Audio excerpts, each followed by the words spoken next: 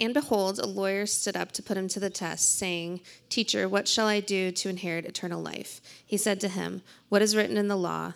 How do you read it?"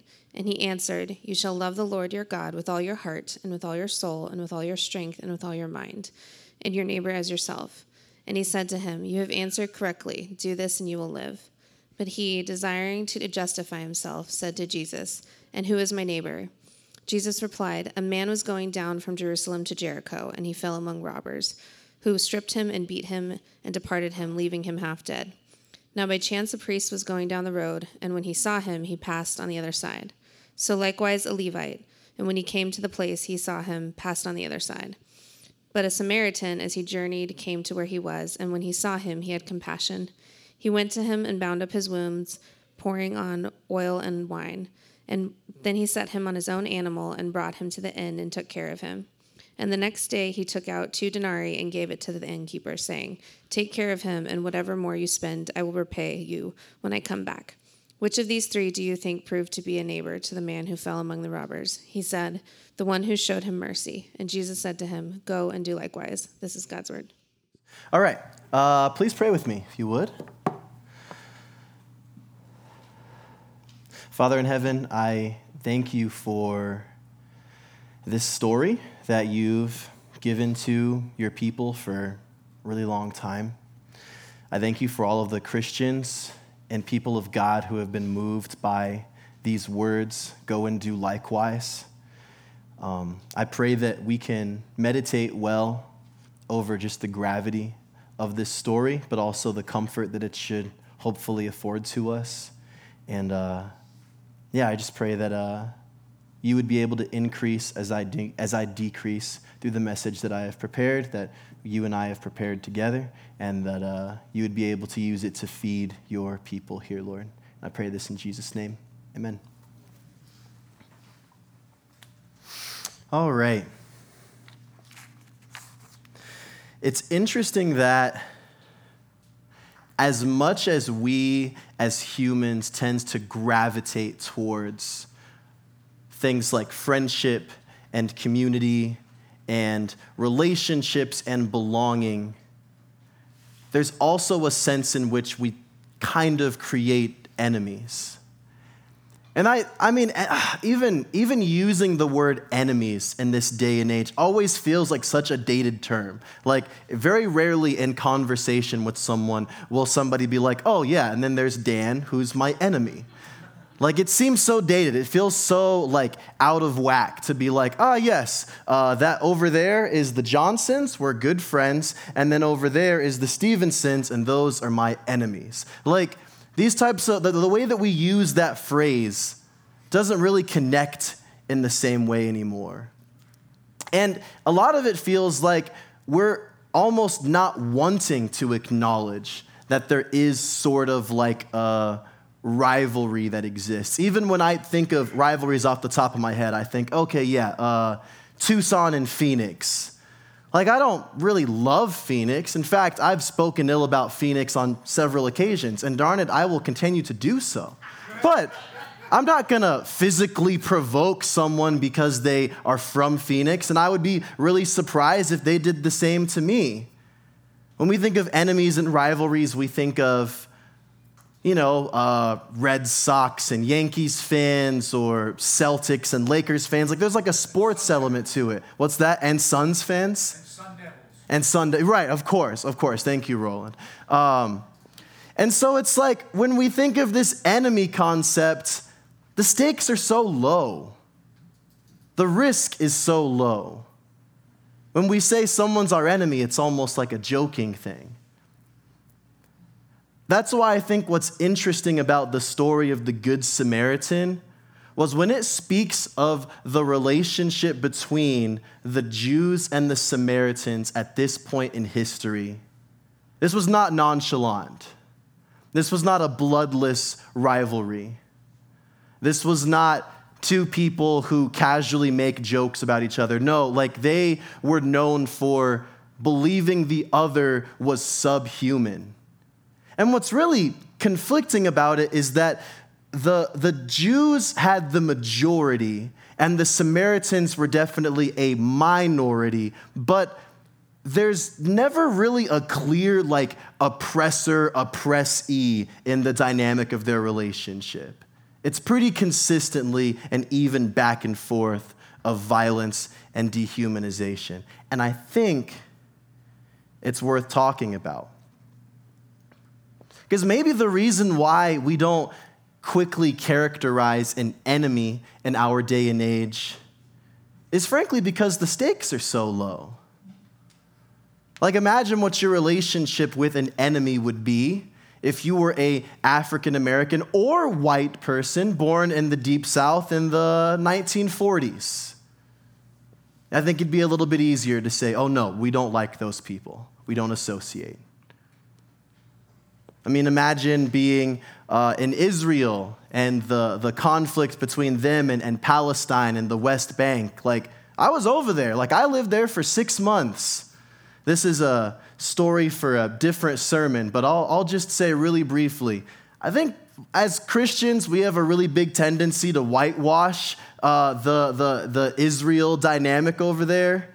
After I took a few years of kind of reflecting, I was like, no, dude, those people were racist, man. Like, I won't speak to the politics of it, but when you listen to the way that someone talks about another person, especially someone who historically they've seen as a threat to their existence, it's not wildcats and sun devils. There are stakes. There's weight. And that's what's happening in this story. So we'll start at the beginning of where Danielle read. This is the life and ministry of Jesus, a key figure in Christianity. And this is a part of his ministry, and many of the religious leaders around the area are kind of in the rhythm of challenging him, debating him. A lot of the time, they're always trying to get him to say something that affirms and validates one of their biases or beliefs or etc. And what's amazing about Jesus is that he's always able to have that X-ray vision right to their heart and know exactly what to say and how to get right back at the point that they're trying to make. Jesus doesn't fall for these bamboozling attempts, and the same thing happens here. So this lawyer, who we understand as a Jewish man who was well-trained and very knowledgeable in the law of the Jewish people or the Israelites, the people of the Old Testament, he approaches Jesus and he says, "What should I do if I want to inherit eternal life?" Jesus responds, "Well, you're a lawyer. You know the book well. What does it say?" And he says, "Well, you have to love the Lord your God with all your heart, soul, mind, and strength, and you have to love your neighbor." And Jesus says, A+. Exactly right. And it seems like Jesus is like, yeah, I'm done with this conversation. But the guy pushes. And he says, whoa, but Jesus, who's my neighbor? Because we have to remember, the nation of Israel at this point in time had been stepped on and oppressed and taken captive by about half a dozen different nations over hundreds and hundreds of years. So their definition for what a neighbor is has gotten narrower and narrower over time. A neighbor could have been anybody back in the day, but now a neighbor doesn't include this group because they did this thing, and this group who did this thing. So what he really wants Jesus to validate is he wants to say, Jesus, who is my neighbor? So Jesus can be like, oh, your neighbor is your friends, your family, and your pals at the synagogue. He wants to believe that my neighbors are just the people who are like-minded, similar to me, within my cultural grouping, the people who I'm comfortable with, the people who not only I don't have beef with, but my family and my ancestors never had beef with. I want my neighbors to be super comfortable. But Jesus, of course, he sees through that. So when he asks Jesus, well, Jesus, who is my neighbor? He doesn't give him a straight answer. He gives him a story. And he says, I want you to imagine a man, most likely a Jewish man, walking from Jerusalem to Jericho, which he would have been familiar with that. It would have been like saying, imagine a guy's driving from Tucson down to Benson. A lot of us have made that road before. This road in particular, not the one to Benson, was very dangerous. The way the geography was set up, it was a frequent place where robbers would hide and ambush people. And that's exactly what happened. This man's traveling. He gets ambushed by robbers. They take him. They beat him halfway dead. They take all of his stuff, and they leave him there. The guy walks by. Now, this is a familiar road, but not necessarily a well-traveled road. The fact that one person passed him by was a miracle. And oh my gosh, it's a priest, a religious leader of my community. Surely he will take pity on me and save me. Walks right by. Second man, a Levite, part of the priestly nation, another high-tier person in the Jewish community.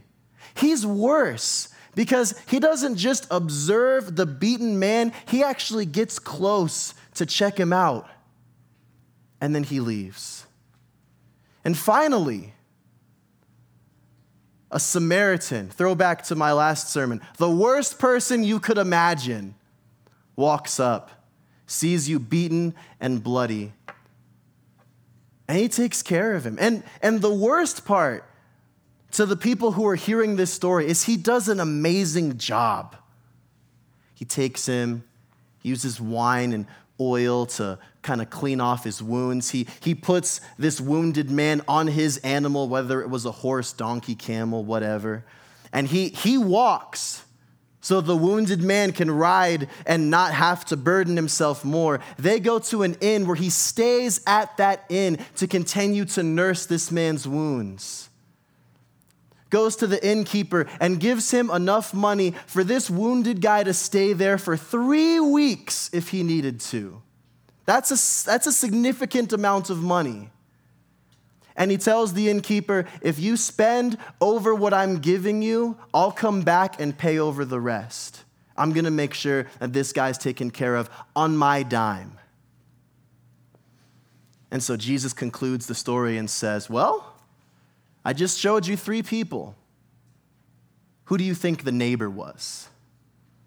And the way you know that this man didn't like the story that Jesus told him was because he said the man who took mercy, but he didn't say the Samaritan because he didn't want to say it like that. He didn't want to say who he was. It was like offensive to him.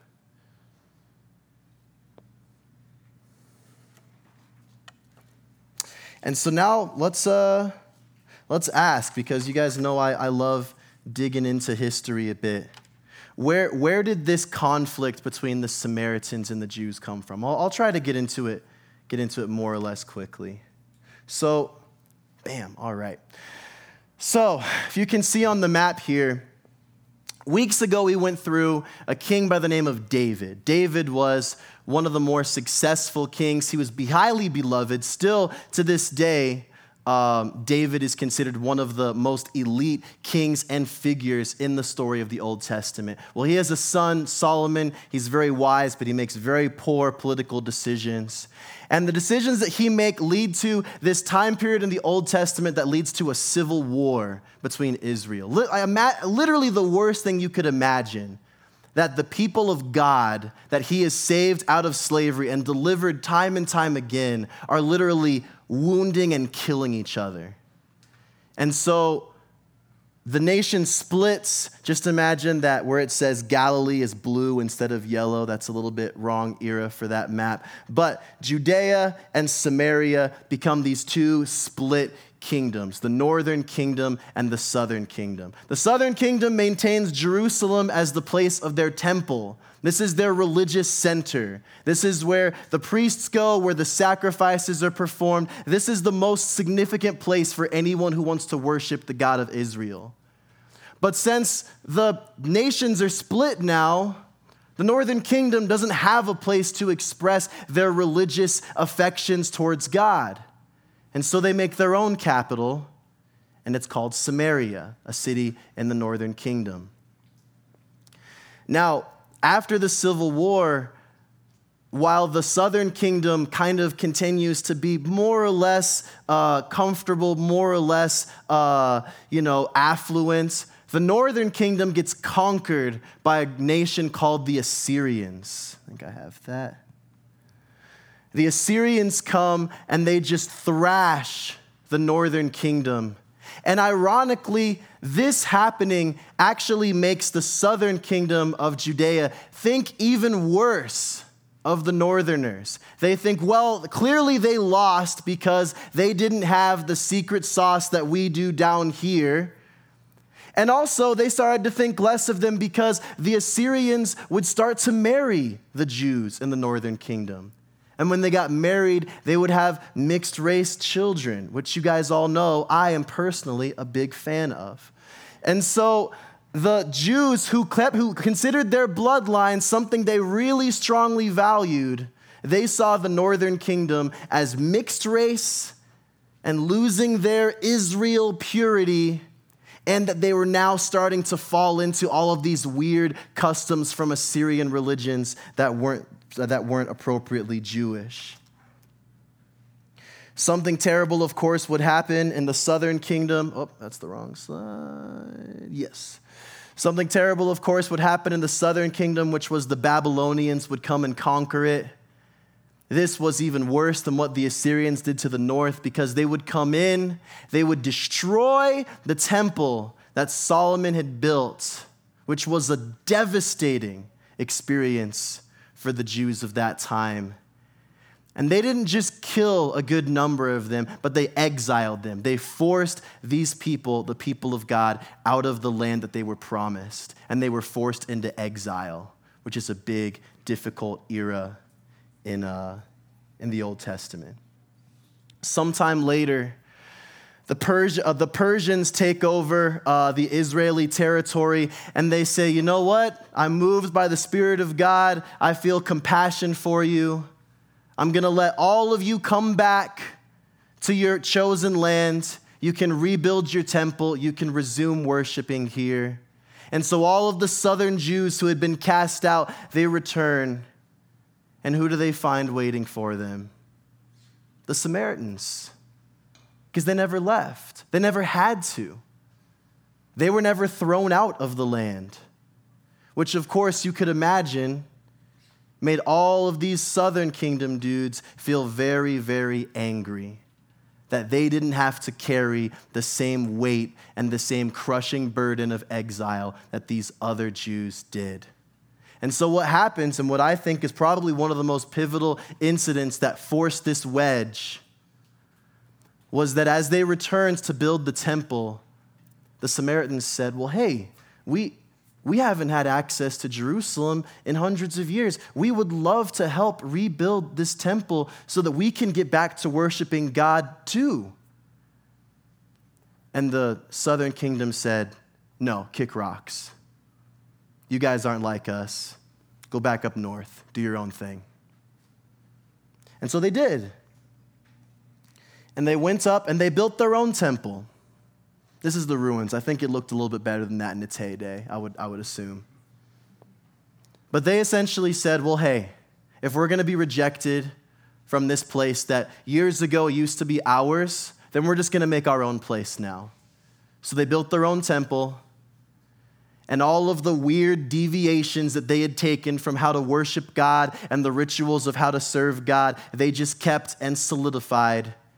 And these two groups just had this permanent wedge shoved between the two of them.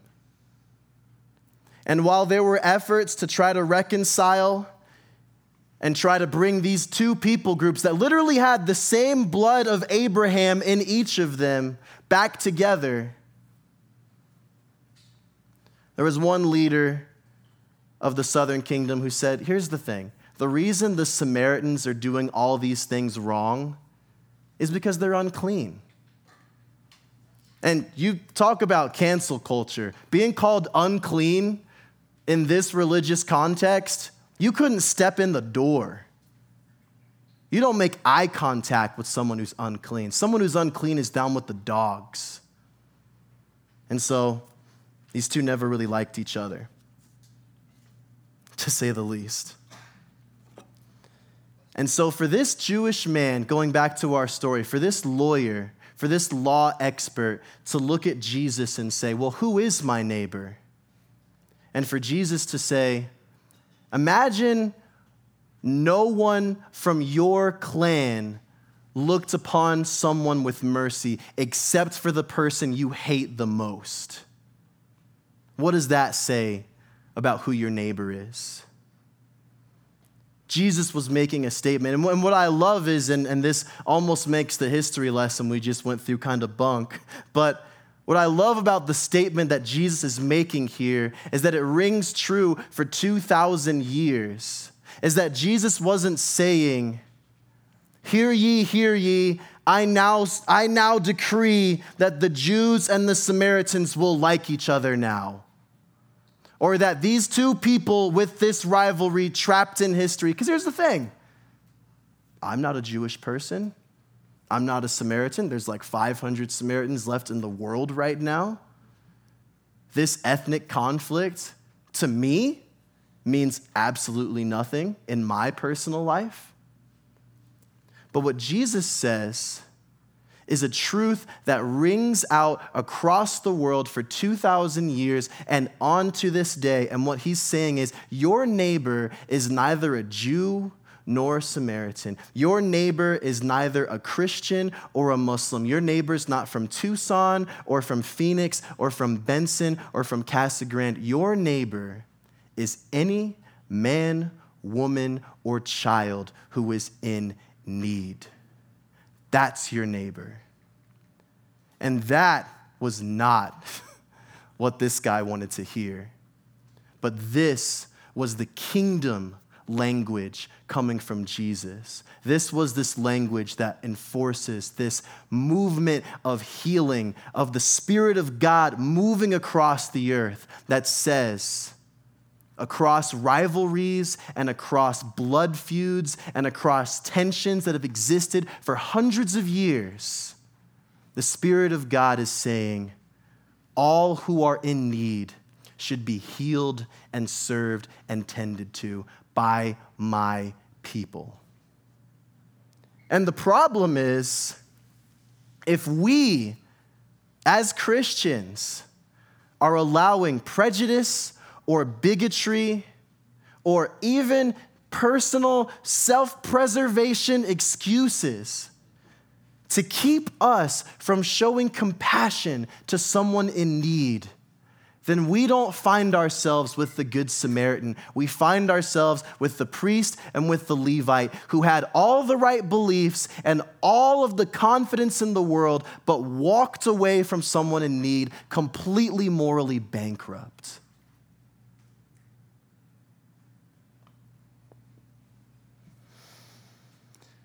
So instead of falling into this trap that he was setting for him of who is my neighbor, Jesus revealed that anyone in need is a neighbor to the child of God. And he explains what we do to serve our neighbors. I don't know if I have time to get into all of these with great detail, but it would be a disservice to not at least quickly go through. I think there's 3 very distinct ways that we see the Good Samaritan serving. And I think that these 3 things are honestly things that I don't even think just as Americans or Westerners, I think as people, tends to be very, very protective of. The first is energy. Again, this guy didn't say, all right, I'm on my donkey here, so I'm going to carry you on my shoulders as the donkey carries both of us. No, he took the beast of burden and he put the man on that, and then he walked for however many miles to get to the inn. He expended his energy to serve this man, energy that he otherwise would have been able to preserve for himself. Second, time. We don't know where this dude was traveling to. We don't know how urgent the situation was. But for whatever reason, he found it fitting to take this wounded man to an inn and to stay there with him to serve him. He expended time. Time is tough. And then money. I already said he gave this guy 2 denarii. I don't know how to pronounce that correctly, but he gave him enough money literally for the innkeeper to keep this wounded guy taken care of for 3 weeks. He was not stingy about the cost. In fact, he wasn't stingy about any of the ways that he served this guy. Jesus is making it very clear that when it comes to serving, especially someone in dire, life-threatening need like this, it's not our call to be stingy. God oversees everything, right? God oversees our bank accounts, so he will make things work if we're using money to save someone who's about to die. God will give you the time. God will afford you the energy. But I think a lot of times we get protective of it. And I mean, honestly, I think it's worth considering. The reason I can recognize that these are things that people are protective of because they're things I'm protective of. I can get painfully defensive when I feel like one of these things is being taken from me.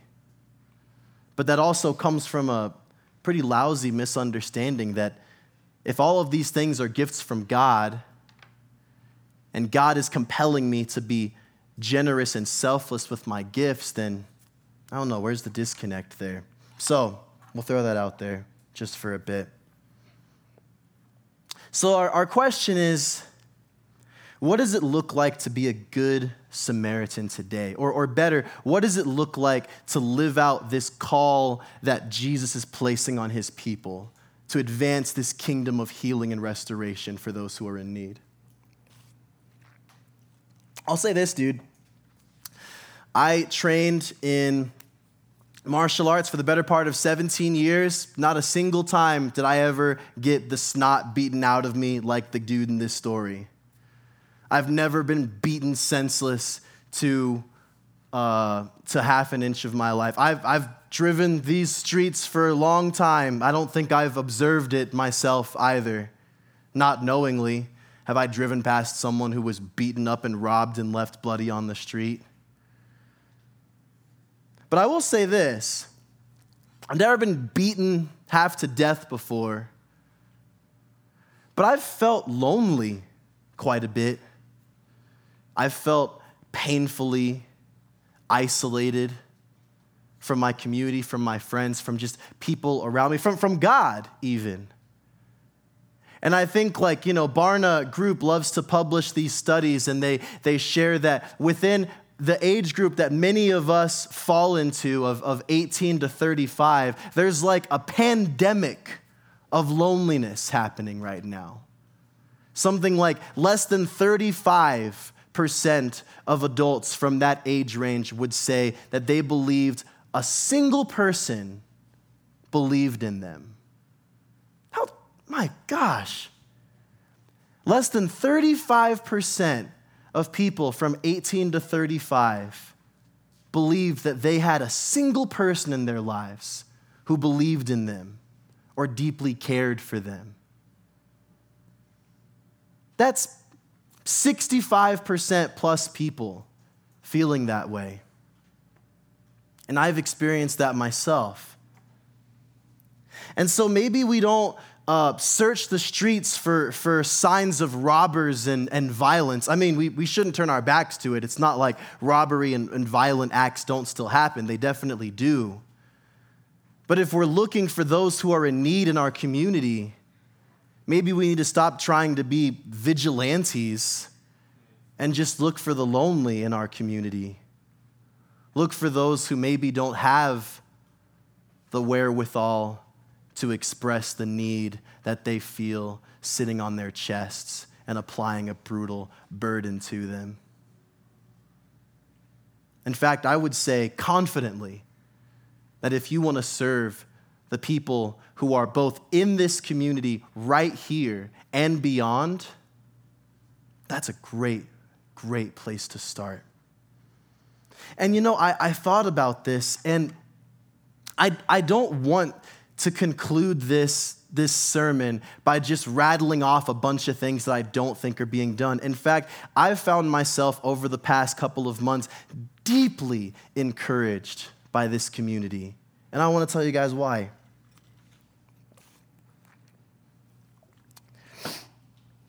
The Mexico trip is an easy dub to pick on, but I mean, come on. We had probably a little bit more, close to 10 people from our community who took all three of the things we were talking about, their money, their time, and their energy, committed themselves to a culture that was very different from theirs, literally across a language barrier, to sit in the Sonoran desert sun and build stuff. Not just to say, hey, here's this thing that you need, let me be your provider, but just to express this is a thing that we have, that we can do. You are a person in need of this, but also it reflects the love of God, the heart of God, that says that we are a church doing this. That's amazing. That's a beautiful thing.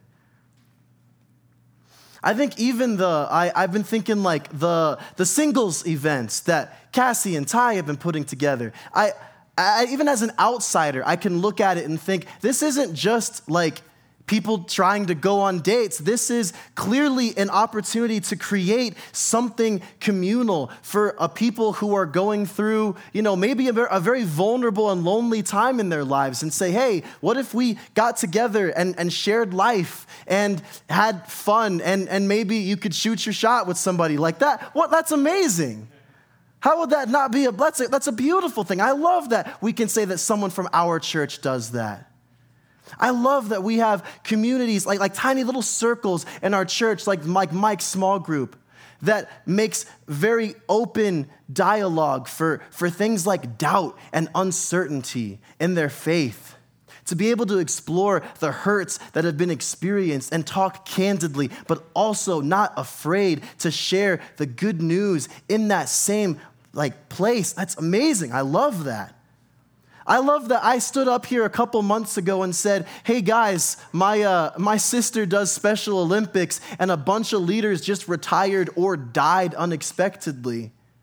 And Jared and Dante showed up for it. I love that. Do you know who most of the people are who volunteer for Special Olympics? They're the athletes' parents. They're 70 and 80-year-old people holding stopwatches as their disabled adult children are running 40-meter dashes. It's amazing, but it's also sad. But I love that we had people go out there for that. There's more. That's not an exhaustive list by any means. But I do just want to acknowledge, I don't think this is a dead place.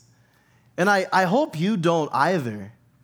I think that the Spirit of God is blessing a lot of us in really, really impactful ways. And I don't want that to be a call to, and we're done. We have hit the goal. We have arrived at Mecca. We are perfect now. That is not the case. There is still many stones left unturned. But I can say this, I love that we're a community where we're taking care of each other so that we can take care of those outside. That we can feed the needs of the believers in this community so that we can look to those outside and serve them as well. Annie Darian, taking the baton of Care Portal, just like a champ, just bearing it pretty much solo right now. It just drives me crazy. I love it. It's so great. Bringing bags to be filled with diapers, and then every bag got filled. That's amazing. There's so many good things happening. Ed and Grace are just going to be the leaders of serving their community probably for the next 3 or 4 decades. And we're just hoping that we can learn a little bit from what you guys are doing. But we're just happy to see you every Sunday. We're just happy to see what you guys have to offer because you offer so much.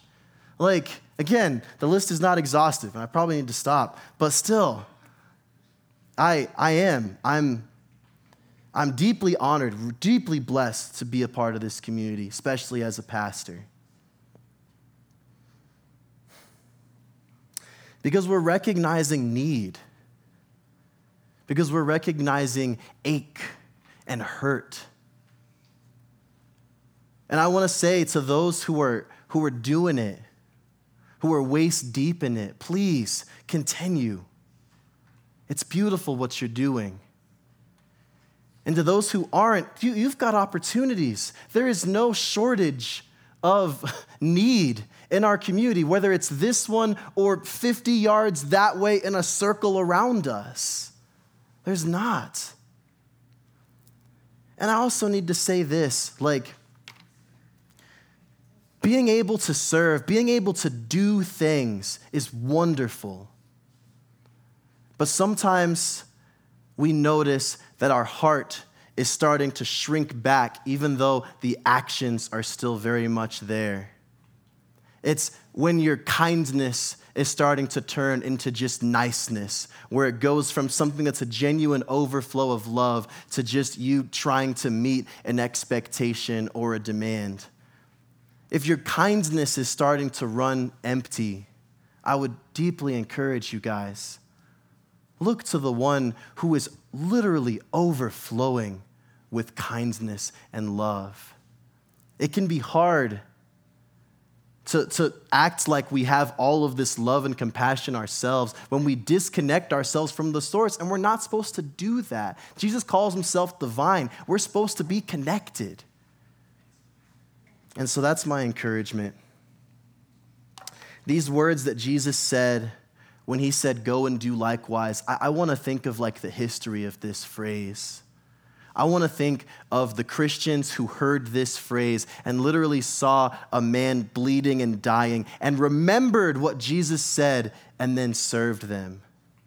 I want to think of the people that built hospitals, the people that stayed behind in plague-ridden areas, all because Jesus said, go and do likewise. I want to think of the missionaries who went off into dangerous, unknown territories with nothing but a heart full of the gospel and said, I'm just doing this because Jesus said to go and do likewise. It's a beautiful phrase.